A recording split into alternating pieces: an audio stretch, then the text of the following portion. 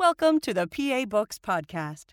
PA Books is a production of PCN, the Pennsylvania Cable Network. This program features interviews with authors of books on Pennsylvania people, history, sports, business, nature, and politics.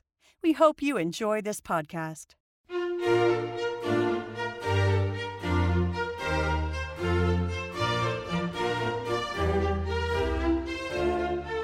This week on PA Books, Bruce Mowday, author of Lafayette at Brandywine. Bruce Mowday is the author of Lafayette at Brandywine, The Making of an American Hero. How well do you think Lafayette's deeds during the Revolution are known among Americans today? Phil, first, thank you so much for having me back. It's always enjoyable to be up here and talking about books and history. Lafayette, I found that everybody, or most people, know Lafayette. They know the name. There's so many towns named Lafayette and streets and, the name university here in Pennsylvania, Lafayette. But do they know who Lafayette was, why he got all this recognition?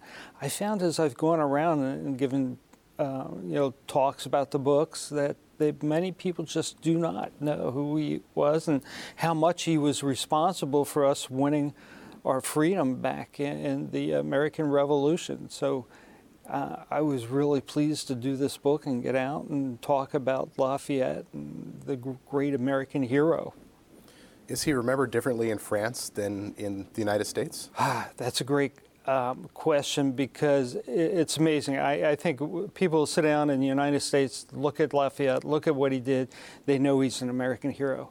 In France, he's not so much a hero. Sometimes he's called the hero of two worlds.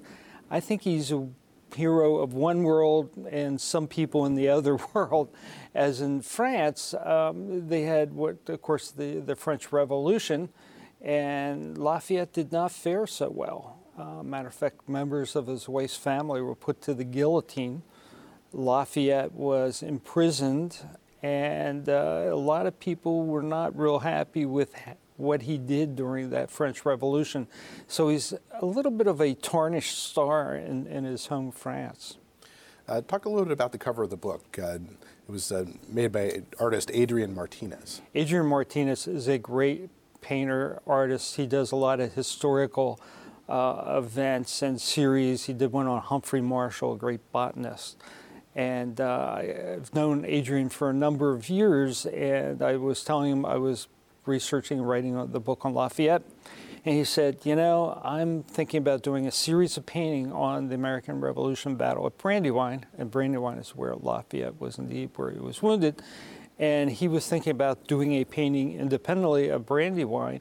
And he said, maybe it'll work for your cover. I said, maybe it will. So one day early in COVID, we got together and walked around the field where Lafayette was wounded. And we had a chance to look over the field and the terrain, and I could point out where, generally where we think Lafayette received his leg wound. And we looked around over our shoulders and could see the hills where the British were advancing very quickly on Lafayette. It was just so inspiring for me for the book, but also for Adrian and the painting. And that's the field that he did. And Adrian went around trying to get some good sketches and looks at Lafayette, and he was having a little bit of a problem. And I said, I know the person who does a great impersonation of Lafayette, and he was actually at one of the reenactments of Brandywine a few years before, and I talked with him, and I hooked him up with Adrian, and Adrian used him as a model. And actually, the reenactor said that he was told as a young man he indeed looked a little bit about Lafayette. People should not look at that cover as a historical interpretation, because Lafayette had just turned 20 years old when the Battle of the Brandywine took place. And if you take a look at the painting, the face of Lafayette as an older man, and talking with Adrian about the painting, you'll kind of laugh, and I'll show different aspects also of the other painting. But was it an older Lafayette looking back at Brandywine and its American experiences? I think that's where Adrian was going. So it's a great painting. especially if you see it without the title on the top of it, the original painting. It's Adrian did another just great job. You seem to have interesting relationships with artists. You were previously on this show with Carl Kerner about a book that you both did on the Battle of Gettysburg. Yes, and I think we've done something with the Stealing Wyeth book, the true crime book. And I have a lot of artist friends. There was another artist that did a cover for my book, and she's a great painter. And I just like the artist spirits, and I've talked a lot with them. And, you know, they go through the same things basically as an author does, that where do you get your inspiration, how do you stick with it, how do you deal with the criticism, and, you know, what it takes to really sit there and be dedicated to your art. And I've always enjoyed the company of artists. Well, let's go back to Lafayette's early years. Who were his parents? Where did he grow up? He, of course, was born in France outside of Paris, family estate, and his dad died when he was 2 years old. His dad was an officer in the French Army. The 7 Years' War was going on, and he was killed in the Battle of Minden when Lafayette was only 2 years old. Both his mother and father had fairly large estates, pretty well-to-do. And after his father died, his mother took care of Lafayette, especially with his grandmother and some other family members. And there was a lot of female influences in his life, which I think you can see come through. And there was a great influence. And Lafayette had great respect for the women in his life. His mother lived a lot in Paris. Lafayette was with his grandmother a lot in the suburbs. Mother died when she, if I remember, at 33, so she died fairly young, and that left Lafayette at the ripe old age of 13 as one of the most wealthiest men in France. And indeed, he had money, he had connections to the court. He became engaged through an arranged marriage with his future wife, Adrienne. And it was kind of interesting that he became a musketeer. His family had a lot of military background. He really wanted to become a person that his family would be proud of and carry on the military tradition. Received through his father-in-law a commission in one of the prestigious regiments in the French Army. Never fought for the French Army, but indeed did. And so he had all this military training as a young man. Even he was still in his teens. Now you say in the book that it was at a posting in Metz that he became kind of ignited with the passions of the American Revolution. What happened? How did he discover those beliefs? He was posted to Metz, and his commanding officer invited him to a dinner.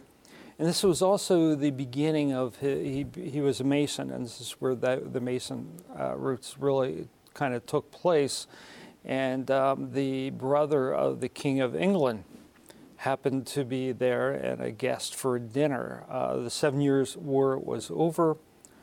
France had lost to Britain, so they had an uneasy relationship, and the troubles in the troubles in the colonies had just really kind of begun, and the brother was not happy with what his brother was treating the colonies, and he wasn't happy that his brother wouldn't allow him to become a soldier in the British Army. And he was talking a little bit about the roots and what was happening and the causes. And this just really inspired Lafayette and went right to the base of his feelings about people being free and they should have their own choices and individual liberties. And it really struck him that he wanted to do something, and he thought this is the way not only America, but France and the world should be with the individual freedom. So it was actually the conversation with the Brothers King that kind of set his mind that he was going to help us out and gain our freedom. Now you mentioned that he was a Mason. What did it mean to be part of Freemasonry at that time? At that time, the Masonry was very much dedicated to helping the common man. Of course, it came through some religious connections. We think of it a lot today as a semi-secret society, and it kind of goes back and forth, is it secret or not, and what they're supposed to do. But it's basically a brotherhood that was dedicated to helping people and helping each other if you were a Mason, and that was pretty much it. I don't think there was the nefarious connections that you sometimes hear today about it. Did being a Mason help him later when he went to the colonies? So people like George Washington were Masons, right? Absolutely. There were so many Masons involved in our founding fathers, and this really did help him get accepted, because he let people know, and people let others know that indeed this young gentleman who was very proud military and very rich was a Mason, and indeed that was one of his connections that got him started. When did he decide to take the step to come across the Atlantic and join the American Revolutionary cause? It was within a year or so of that dinner that we talked about that he really got in his head he wanted to go. He knew enough not to talk to his father-in-law or the king about his plans, because it was kind of interesting that France was really secretly rooting for us to beat up on Great Britain, because England had defeated them in the 7 Years' War, and France in the back of their mind and the leaders said maybe we can get back some of that territory if the colonists defeat England. So they were secretly rooting for us, but also they've just went through this very destructive and draining of their coffers, of the tax dollars, fighting England, and they did not want to get another full-fledged fight with England at that point. So they were doing some things behind the scenes to get us some support, some weapons, some clothing, but they weren't out front because they didn't want to enrage the British again. We had several representatives over there, including Silas Deane, and Silas was there to try to get aid from the French and also to recruit some military leaders that could help our army. Silas's problem was that he was not discerning at all, and just about anybody that came through got a commission, which later on caused a problem for Lafayette. Deane at one point introduced him to Baron to DeKalb, and DeKalb spent most of his life in France, had come over to the U.S. during the French and Indian War, so he was familiar with the United States and England and English, and put him together with Lafayette. And DeKalb became fairly good friends and fought most of the Revolution with Lafayette. Lafayette had decided to come over. There was about a dozen or so French officers that were ready to come over, and they had made plans. Well, the plans were leaked back to Lafayette's father-in-law and the king says, don't go. Don't even think about it. His father-in-law, Lafayette, was very much, he was going to go no matter what. He had the money. He bought his own ship eventually. And when the king found out what was going on, he sent his troops out actually to arrest Lafayette. So Lafayette had literally to escape from France to come over and help us. How much of a risk was he taking in defying the king like that? Well, a lot. And he thought about it a lot before he returned the first time. He could have been thrown into the dungeon. He could have been executed. You just didn't go against what the king said. He was the supreme ruler, and his father-in-law was his father-in-law, who was a very prestigious man and a military man in his own right. So he was risking life, fortune to come over here, and his own personal liberty. And he thought about that a lot. What he also didn't do before he left, he forgot to tell his wife Adrienne that he was going. And Adrienne was, 3 years younger than he was, and he was 19, and they already had one child. And he finally sat down and wrote a letter when he was in the middle of the Atlantic back to Adrienne, explaining what he did and why he did it. And when I was doing the research, there's a lot of great letters back and forth and written in the 18th century flourish and wording that sometimes will stop today's readers. So I was very careful of what I used and how much, and you know, keeping the context the same. But there was this is the one letter that I quoted extensively from, and it just showed a lot about Lafayette and his character and his relationship with his wife, that he must have asked for forgiveness like 5 or 6 times. You know, he had to do it. There was a reason to this. Do you still love me? And he just kind of went on, and it was really kind of a young man who had second thoughts, obviously, about going, and he wanted to tell his wife why. Now, given that he was fired by this idealism but had never been to the colonies, when he arrived, what did he see, and did that change his idealism in any way? No, he never really lost his idealism. There was one issue, and we can talk about it a little bit later, you know, it was the slavery issue, and he was always just totally against slavery. And at one point, he supposedly told somebody if he knew that the U.S. was so ingrained into slavery, he might never have helped us. And he did a lot of things during his life to try to end slavery. There was one during the French Revolution after we had won our freedom.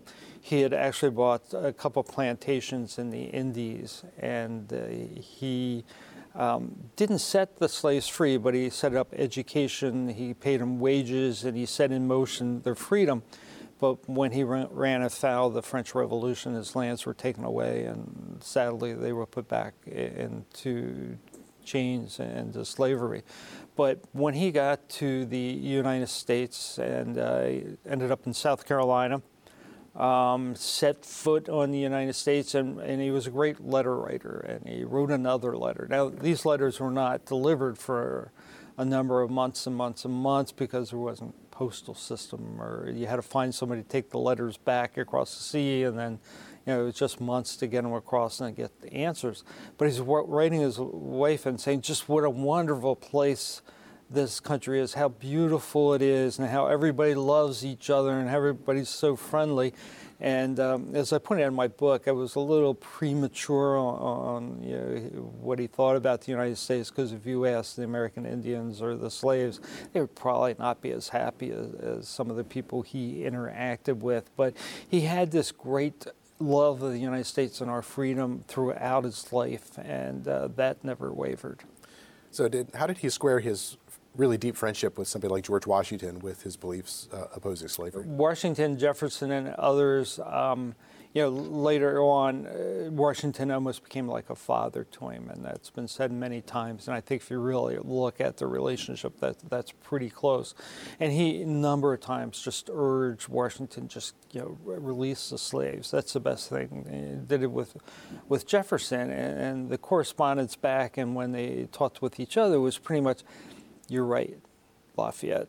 We should do so." And then they had 3 excuses why they couldn't do it at that point, and of course they never did. But there was so many other things and factors and freedoms and admiration for what everybody else stood for, that he didn't let the one issue stand in the way, even though he was not happy with it. He was also friends with Henry Loren. Yes. And he was a major slave owner and a slave trader. Absolutely, and Loren's friend, or Sonny Lafayette, no, yeah, he was one of the major slave owners in the United States. On his way from South Carolina to Philadelphia, Loren's son thought that they'd do him a favor and actually buy him a slave for his use. And there's a writ in the Maryland Historical Society that had it. Lafayette had no part of the dealing. I was not even sure if anybody knew if he even knew what happened. And there's notation on the back, and there's a brief mention of the slave, but that was all. You know, again, it was what was going on. Were you interested in, you know, the American-style freedom to defeat Great Britain? He had not, you know, hatred of Great Britain.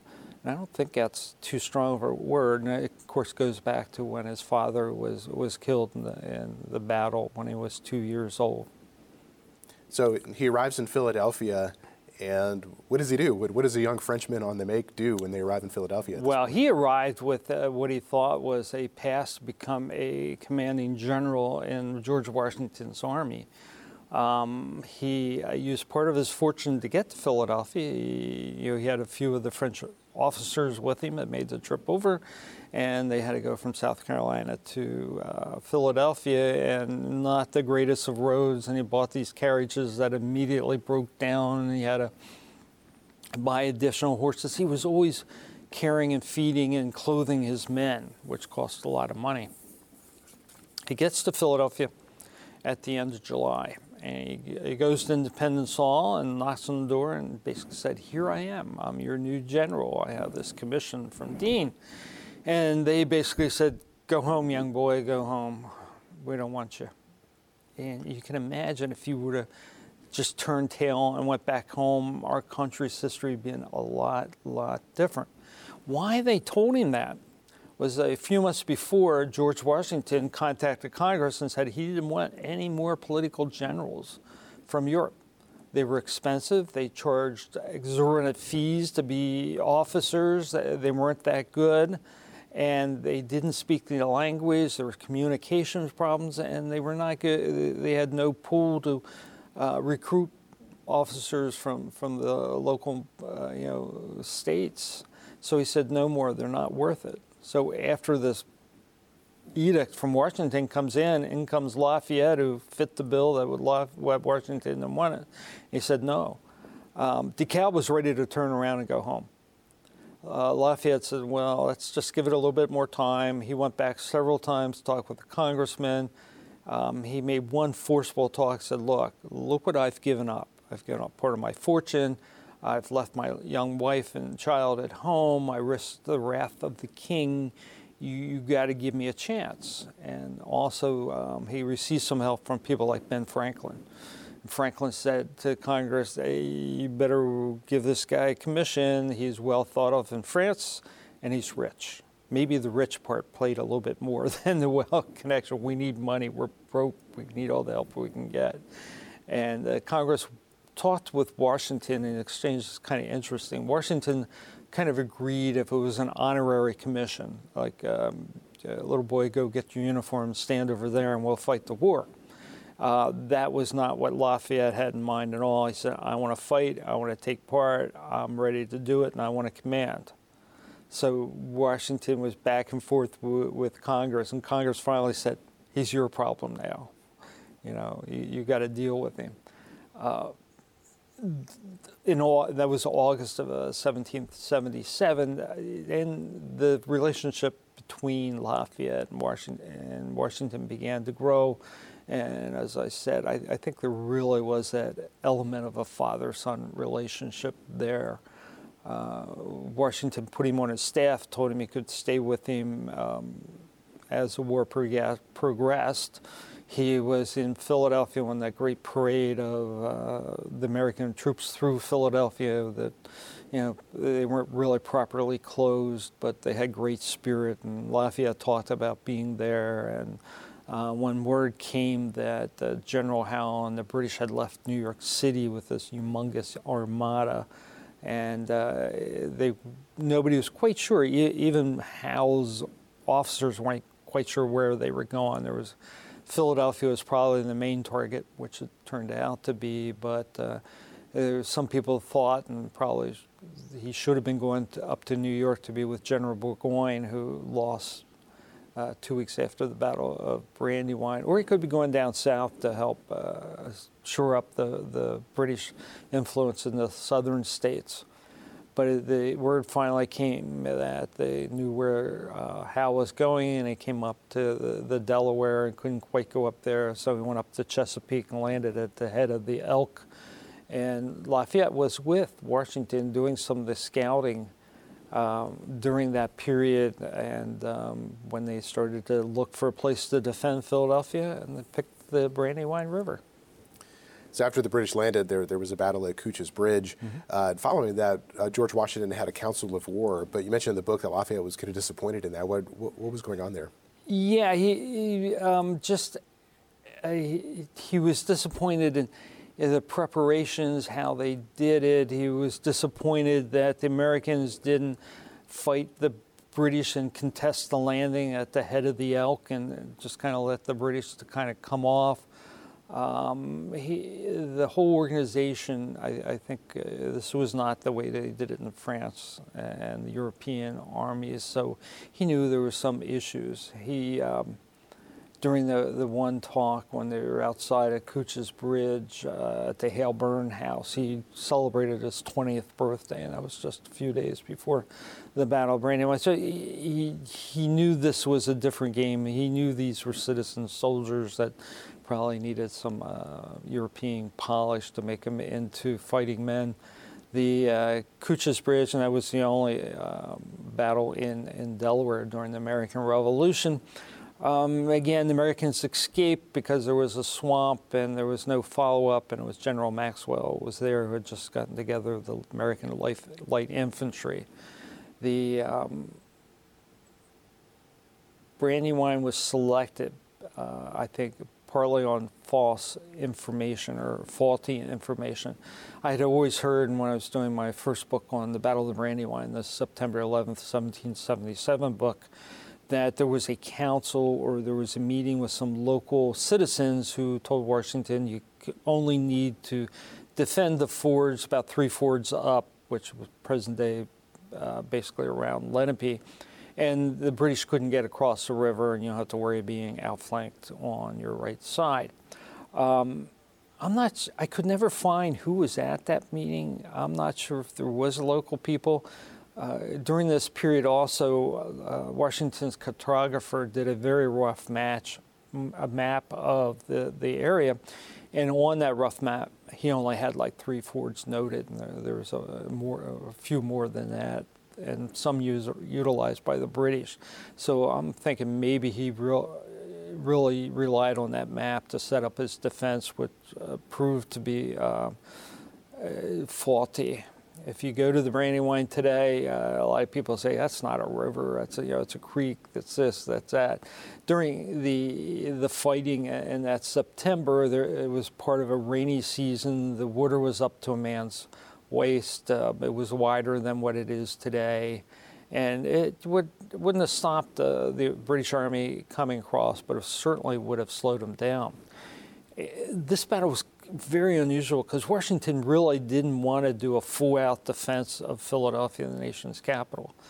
He would have rather continued kind of sniping at the British and keeping them on the run, without a full confrontation of both battles in a major battle. But he really didn't have any choice. Congress was really pressuring him to defend Philadelphia.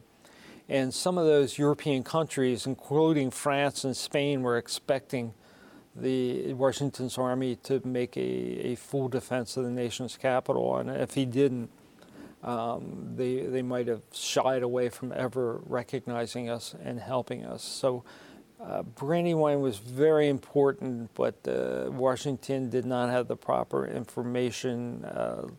The British had a better army, They had some loyalists who were there that were really good guiding them around. So on the morning of September the 11th, everything was in line for a British victory which took place.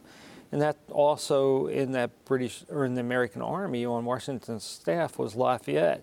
And as I tell people, you look at the early morning of September 11th, 1777, hardly anybody knew Lafayette. Lafayette was another European officer in Washington's staff. He did not have command.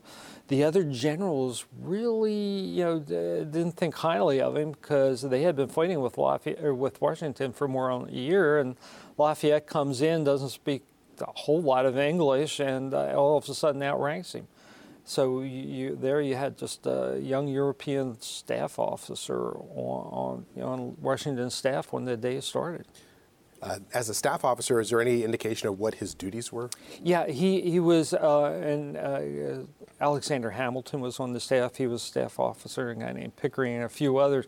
What he did when Washington had orders, he'd go find the general and deliver them. He would keep track of letters. He would write, he probably didn't, but some of the other staff writers. He would do those duties. He would be with Washington in case he needed something, and it looks like he was right. And Lafayette says in his memoirs that he was spent the morning riding with Washington as he inspected the defenses and hoping that the British would cross that river. Now, Washington had been defeated in Long Island through a flanking maneuver by Howe. Yes. Should he have been better prepared for this at Brandywine? Yeah, he knew. Of course, he couldn't forget what happened in Long Island, and sometimes called the Battle of Brooklyn. But it was a major defeat where Howe did outflank him, and he knew this was a possibility, and he talked about it. And there's one notation, one of his aides around noon, where Washington got very cross and very angry and said, "Why can't somebody tell me where the enemy is?" He knew it was out there. He had scouts out there. When the reports were sent back from the scouts, there was a great problem because they weren't dated when the observation took place and exactly where the observation took place. So they said, "I'm out here in the vicinity of Kennett Square and I don't see anything." Then you get another report where the British is sighted. Another report say, "Nope, there's nothing here." So it was really hard to put them together. So it was misinformation, or at least information it couldn't be used to piece together what was happening with the British. And what was really going on, early in the morning, Cornwallis and Howe took a little bit more than half of their troops, probably about 8,000 troops, left Kennett Square and started a 17-mile march to outflank Washington. The other little less than half of the army under General Knyphausen, the Hessian general, was told to march straight at the Brandywine and make Washington think you have the whole army there. And when you hear us attack in the back, you attack across the Brandywine, we'll catch him in a vice, and that'll be the end of Washington's army.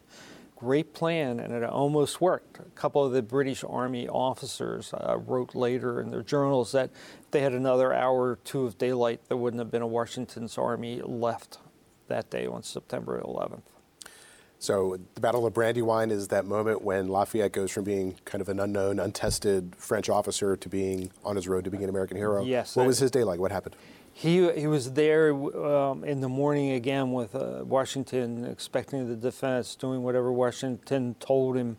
And early in the afternoon, word came that indeed Howe and Cornwallis had outflanked them. They're on Osborne Hill, which is just north of the Brandywine, the Birmingham Meeting House, and he was about ready to get encircled. Washington immediately sent his General Sullivan, who had the right flank, to bend it around to get between the rest of the army and the British, and they were up trying to get in line. They were having trouble. The British were starting to attack. It was chaos, and Lafayette went up to Washington and said, "Sir, I need to go help your troops. Give me permission." And Washington needed all the help he could at that point. And he told Lafayette to go. Lafayette got a couple of his staff officers, including an officer named Gimet, G-I-M-A-T. I'm never sure if I pronounce his name right. They rushed up to Birmingham Hill, found General Conway's brigade, which was forming to the west of the Birmingham Meeting House. They were having trouble forming. They were starting to break. Lafayette, unlike a number of officers who just stay on their horse and tell them what to do, he jumped off his horse and tried to line up the troops, try to get them in line, try to get this bayonet charge, and he was just doing whatever he could to help as the British were coming within, 100 yards, 50 yards, kept getting closer, coming off the Osborne Hill up to Birmingham Hill, and he shot in the left leg. It goes right through his calf. At first, Lafayette didn't know what was going on. Gimet saw it, saw the blood coming out of his boot and onto the ground, and said, "You're wounded. We need to get you out of there." Gimet and others put him on his horse and took him back to the wood line and back at Birmingham Hill there. Today there's a place called Wiley Road that runs in back of that field, and then there's a wood line. And I think most people believe he was taken back into that woods. One of the American military doctors found him, did some initial patching of him, and helped him on his way, and he made his way back to Chester that night. Interesting, as you're doing research, you got to look at the little folklores and there's a great tree back on the now at Washington Headquarters Park, and people say, yep, that's where he was taken to be treated. Of course, that's nonsense because the British had hold of that at that point. He was taken straight to Chester, and some people said, no, he was treated at Birmingham Meeting House. Again, that was in British hands. No, he was put on the road and taken back to Chester. And along the way, he was again trying to help, trying to keep order of the retreat, and doing what he could. How did his performance at that battle change the way Washington and Congress and others saw him? I think it showed that he was just not a political general from Europe out there to make a name for himself and put a few points on the resume and get a lot of money. He served. He did not request any salary. He was not paid. He was a pure volunteer. So he was a volunteer. He was willing to fight. He shed his blood, and he did what he could, what a good officer could.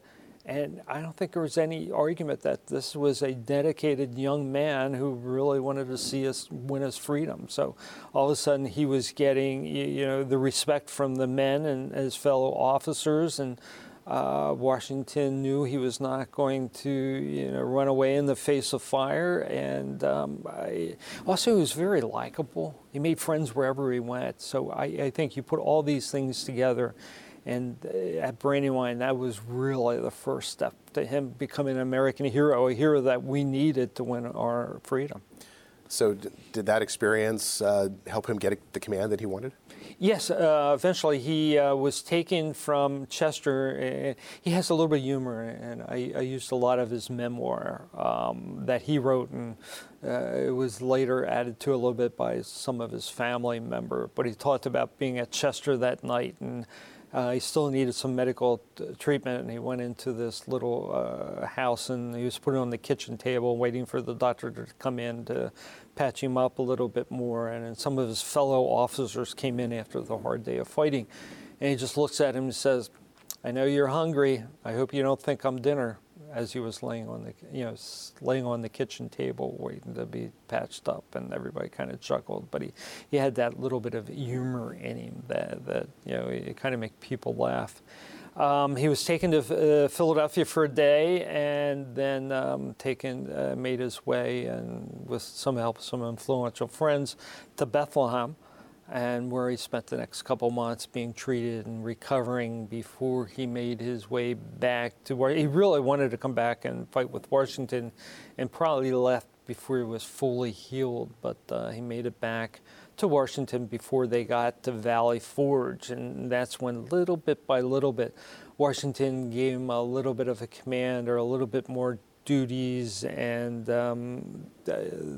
just kept on being added to as he went. Now, at one point, he was assigned to participate in a reconnaissance mission with General Nathanael Greene. What was his role during that mission? Yeah, he had two things. He had that reconnaissance mission where he had in charge of some troops, and the first really full one was a little bit after that at Barron Hill, where he was going to scout, and this was after a little bit later in that winter, where Washington wanted to make sure what General Howe was doing with troops, and he got some troops to go get some intelligence. He was supposed to go away 2 days, and Washington told him, whatever you do, move your campsite each night, because the British will find out who you are, where you are. And he did not follow the lead, but he made a miraculous escape. And some of the reviews were, wow, what a great young general this is. And some of the other reviews were, man, what a lucky kid this was. It was just luck that he kind of escaped. But he kind of built and built and built upon this. And, of course, we had the great non-invasion of Canada in between, which I always thought, it just showed what kind of astute young man this was, that he could see he was being used that winter as a political pawn by some of George Washington's enemies. And Lafayette was just a staunch supporter of General Washington all the way through, and Washington needed some of that support by his staff. That there were several people in the Army. General Gates thought he ought to be in charge. Conway, who Lafayette fought with at Brandywine, also sided with Gates. And through the political process, there was something that was formed called the War Board, which Conway and Gates kind of ran, and they were going to make the military decisions for the Congress. And they wanted to get rid of Washington, and if they could lessen Lafayette's impact, because he was getting a lot of good reviews after Brandywine and a lot of good press, and people were paying attention to him. They thought if they could diminish Lafayette, then they could diminish Washington. So they came up with the idea of the War Board that they were going to invade Canada. And who else better to invade Canada than a Frenchman, Lafayette?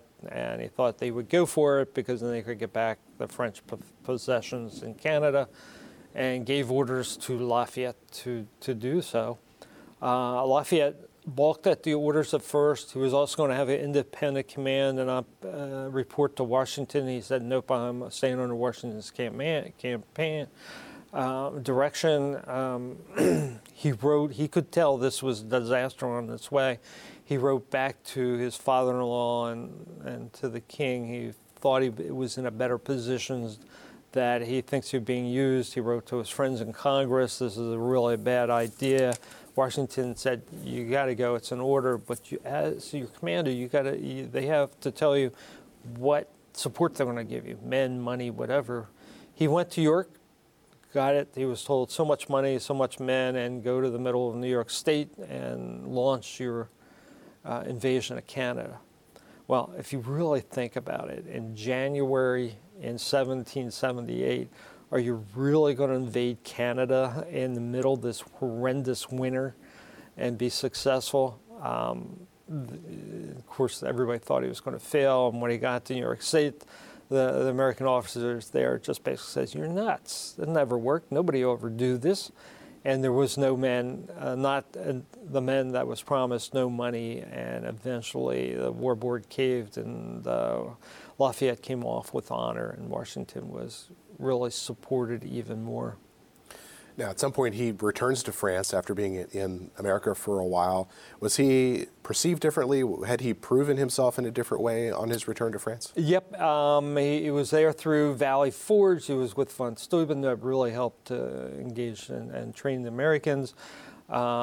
He fought in a couple battles through New Jersey. Again, kind of Monmouth Courthouse was the big one of Washington's big victories. He played a great part there. And at the end of the year, he asked to go back to France. And he was seen as an up-and-coming officer in America with a lot of good press. They were writing about him back in France. So he was in a pretty good setting for himself when he went back. But again, and he had never received a reply from his wife. So he didn't know what she was thinking. She had received some of his letters.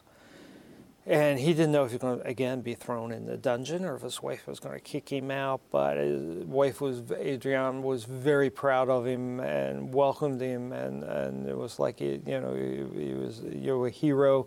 The king was astute enough that he could use Lafayette's new glory for himself, welcomed him back to the country. But, of course, Lafayette had to be punished because he had violated a direct order of the king by fleeing.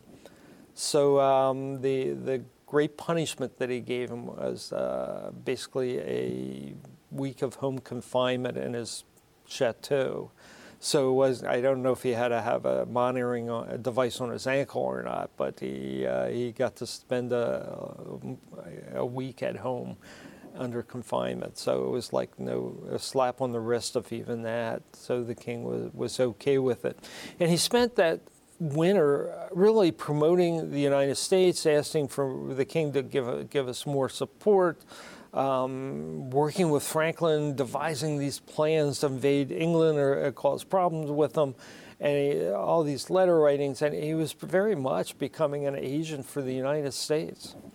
When the next season rolled around to fight, Lafayette was sent back by the king, and also gave him the words that we're going to supply ships and men to the United States, and you're going to be the one that tells Washington they're on his way.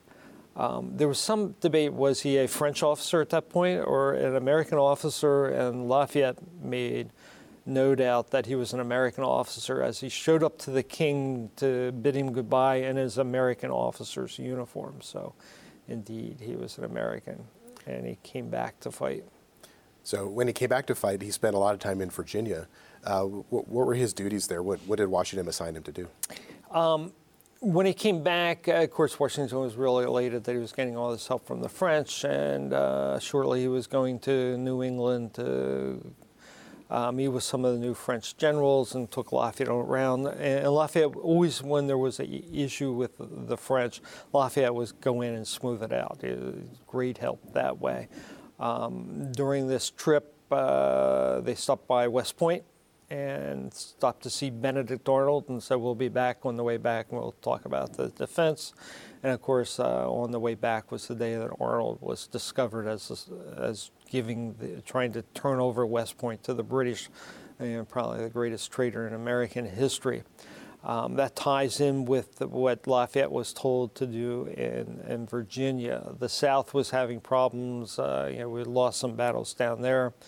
Washington sent Nathanael Greene to the South to help shore it up, and he decided to send Lafayette to Virginia to do the same thing, to harass Cornwallis's army and to find Benedict Arnold. And the word was, don't worry about Benedict Arnold and giving him a trial. If you find him, just hang him on the spot. He's a traitor.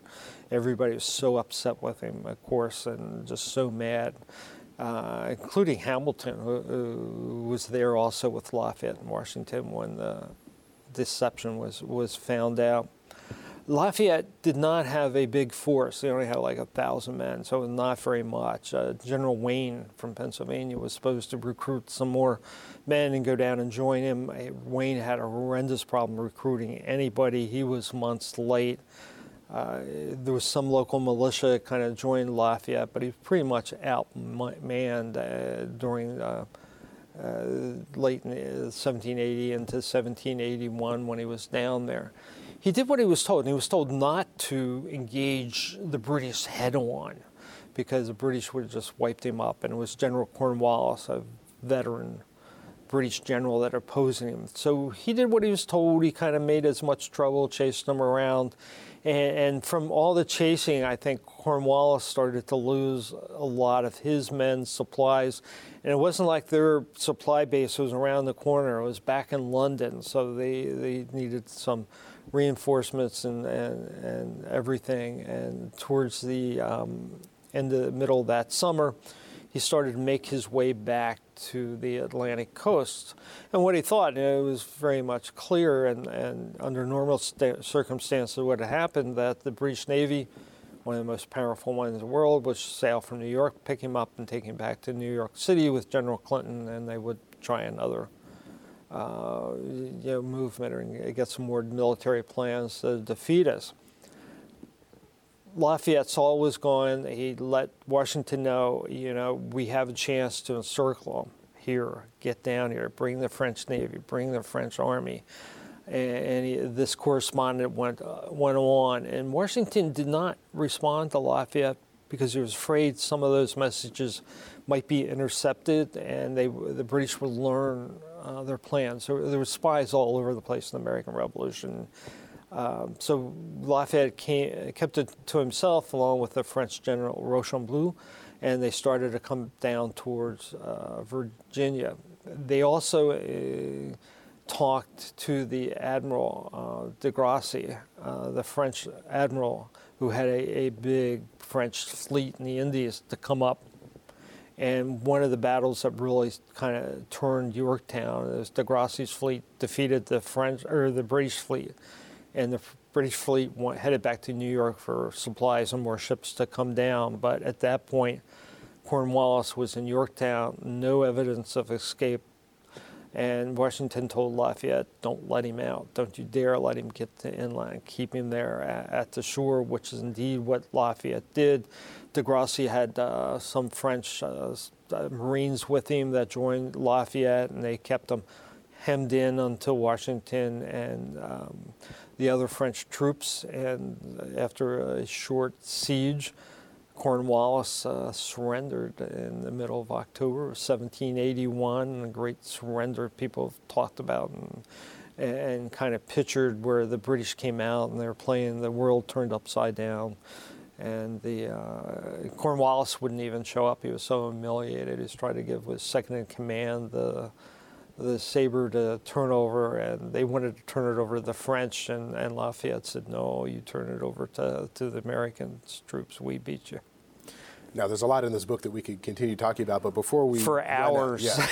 But before we run out of time, I do want to talk about his experiences during the French Revolution. Sure. Now, he knew the king and was aware of was part of the court in some fashion, but he was also this officer, as we've been talking about, during the American Revolution.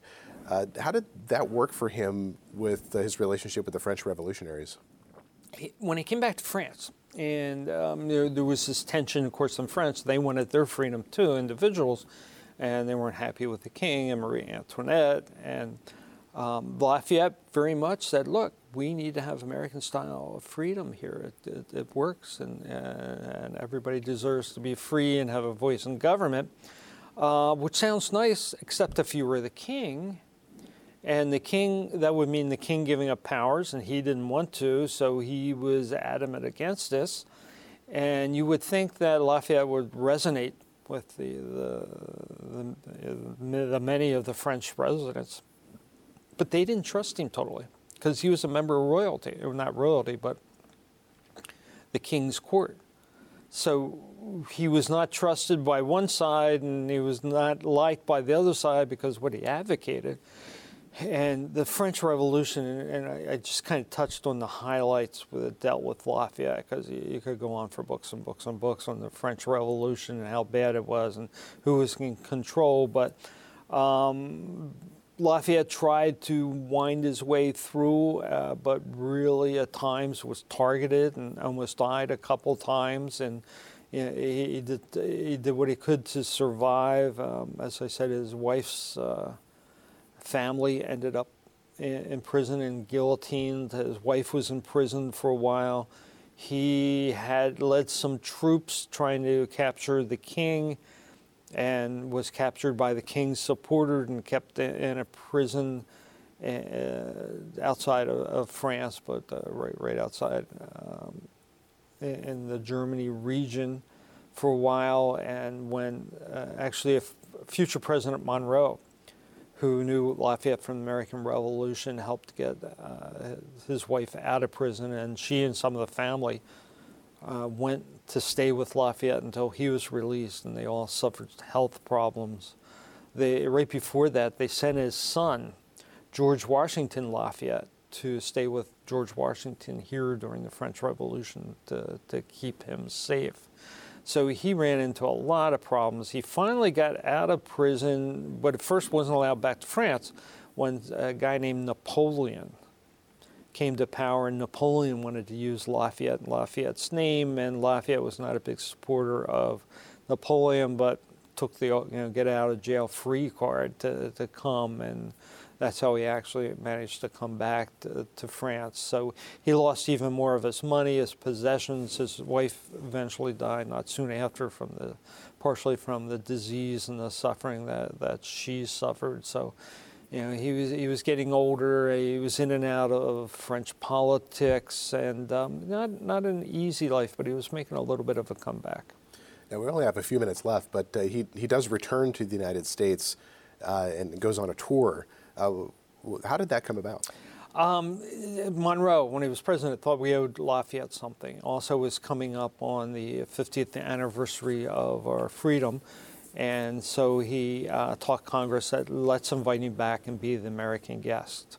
The King of France at that time didn't want him to come again because he thought Lafayette would come over here and we'd band together and invade him, which was not the idea. So he was a nation's guest. He came in August of 1824 and was supposed to stay for 4 months. And every place he went, parades, dinners, speeches, and this was day after day. And he went from New York to New England and back, and Philadelphia and back to D.C. And it was just, you can't imagine, can you imagine anybody today commanding that for that amount of time? Well, Lafayette stayed because he was asked to stay. He was told every state in the Union wanted him to come visit. So he ended up here 13 months. And it was just like every day, and people just turned out, and it was just so grateful what he did for our American freedom. The one story that his secretary was with him kind of summed it up, and it was not one of the formal affairs. He had to stop outside of Portsmouth, Virginia, and it was an unscheduled stop, and there was a tavern owner who said, "Do you have time to see my son and my wife?" And Lafayette said yes.